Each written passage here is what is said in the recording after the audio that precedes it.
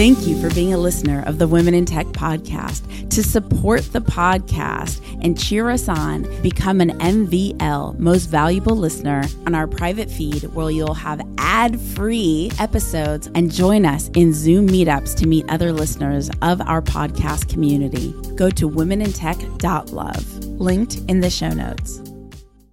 Welcome to the Women in Tech Weekly Remix episode. 3, 2, 1. My name's Espree Devora, host of the Women in Tech Show. The show means a lot to me. The reason why I wanted to create the Women in Tech Show is I wanted to create a positive piece of content, something where people can listen and say, if she can do it, so can I.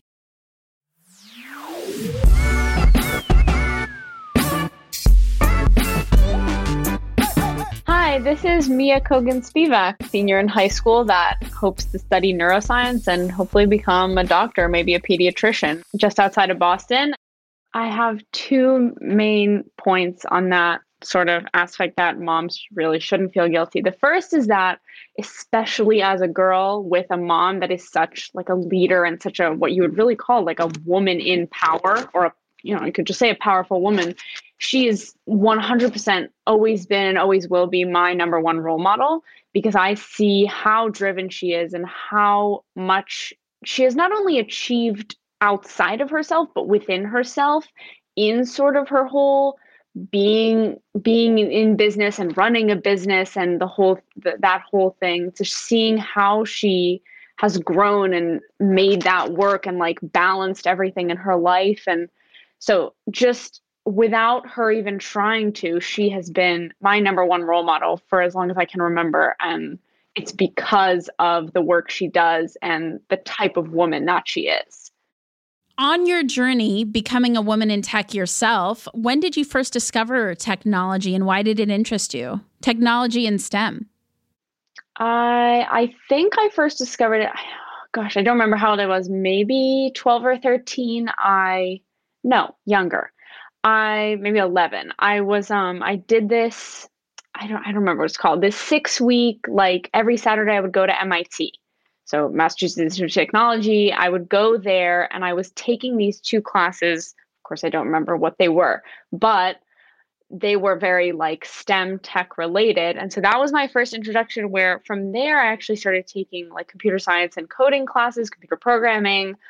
Then I sort of pivoted and decided that wasn't really for me, but that was kind of my first introduction. And I actually did some Girls Who Code stuff. MIT did like a girls coding type of camp, which was actually awesome. Even though I didn't love the coding and the programming part so much, it was a lot of girls that were like really interested and driven in the same ways that I was. So props to MIT for that, and Girls Who Code and the other types of organizations. But yeah, that was my intro to that and how I sort of got on the STEM tech path. We have a very similar journey in the sense that I found these college programs as well when I was in high school and younger. How did you discover that MIT was even accessible to you to take? Forget what it's called. It's called an extension program or something, right? Yeah, I think, I wish I could, if I can look in my email, I'll find the name of it. Something like Splash or some kind of thing like that, like Stream, like that. It was like these programs that they would advertise for high school and younger students. And how did you find it? I'll be honest with you, it was my mom. My mom really wanted me to try out coding, try out some tech stuff, and she found these like programs for me and urged me to do them.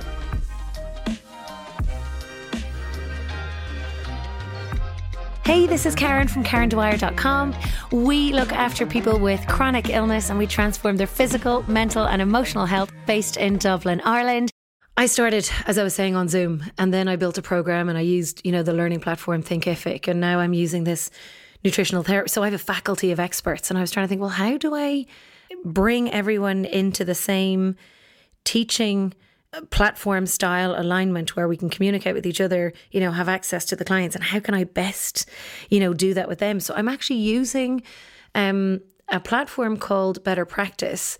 And then I've built my own hybrid technology around it, and my own website too, where I can amalgamate all three platforms so that the user experience is seamless, so that the front end facing website is okay. They can get a sense of who I am and what it is. Because, you know, Espree, like you said, it's not a common conversation to be having, you know, and when somebody is, you know, diagnosed with an autoimmune condition, there's a lot of flight or fight response. And I'm not, you know, medically trained. You know, I'm a qualified coach and I'm qualified in a lot of different modalities, but I have a faculty of experts around me in nutrition and health and in medical. And it's like, well, how do I create a space so that if somebody's in this position, that they come and they get warmth, that they also get fun, that, you know, even though it's not, you know, a fun thing to be dealing with, but it's light as well as, you know, encouraging and loving. And it's somewhere to come to get some comfort, but also really to get some great help and support. And honestly, it took me about 2 years to build the website that I've just actually launched. And it's still not perfect. I don't think it'll ever be perfect in my eyes. But I've managed to group everything together, and I've built like a report, a wellness report. And this is actually for people that don't have an illness either, because the more and more that I work, the more I find that this program is actually for everyone. It's not just about illness. And even though we talk about MS in some parts of it, I've built another program for people who just want to have a great life and actually look at all of the pillars of their life and have them work.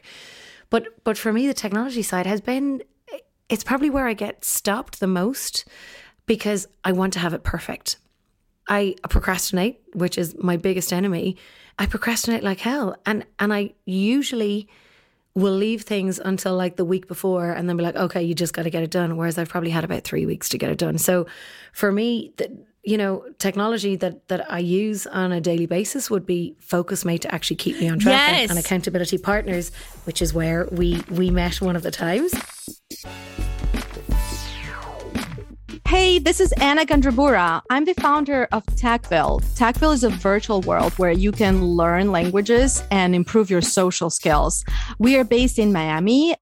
I was born with it when I was 7. That's a really crazy story. I cannot believe I'm telling the story to the world.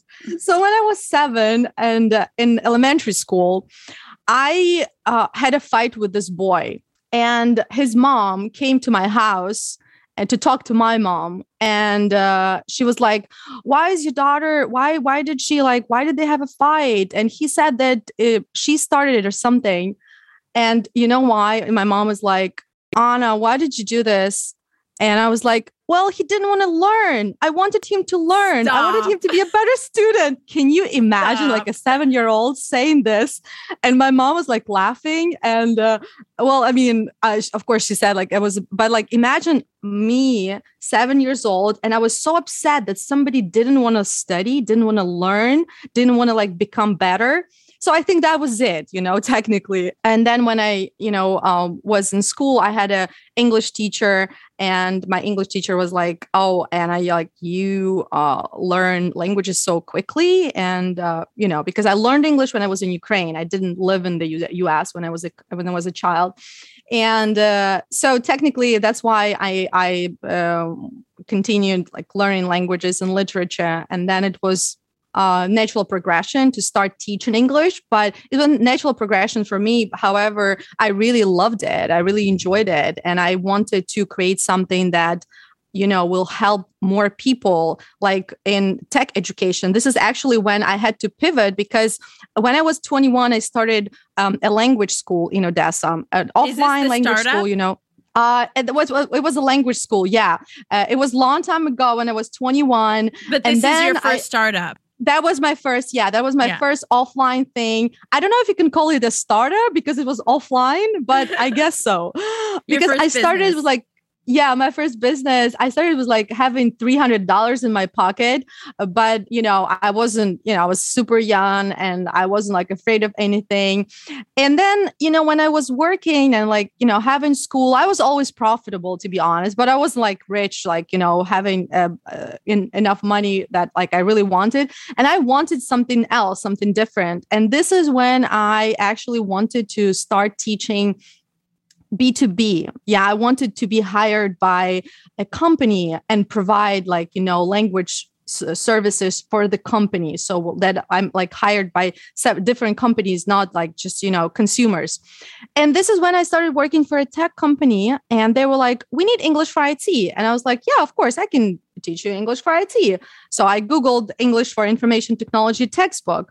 And you know what, Esprit, this textbook that is published by Oxford University Press, this book is for people who are learning what information technology is, not like tech people, but like, for example, in the book, when you open the book, you learn things like how to say a mouse in English, or I don't know, desktop, laptop, and things like this. And this is not what tech professionals need. So I soon realized that there are no textbooks, and I have to come up with my own stuff for the lesson, And how do I do this if I know nothing about IT? That's why I started learning how to build a website to understand what people need. And then I was like, okay, now you work with customers. This is why I went to work as a project manager for an American consultancy, to work directly with the client so that I can create my curriculum of communication skills for tech professionals.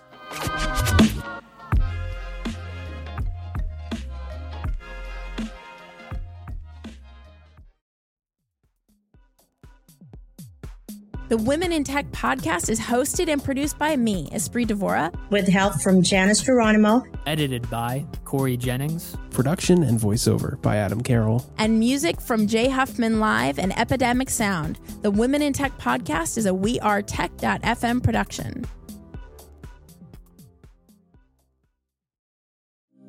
Thank you for being a listener of the Women in Tech podcast. To support the podcast and cheer us on, become an MVL, Most Valuable Listener, go to womenintech.love, linked in the show notes.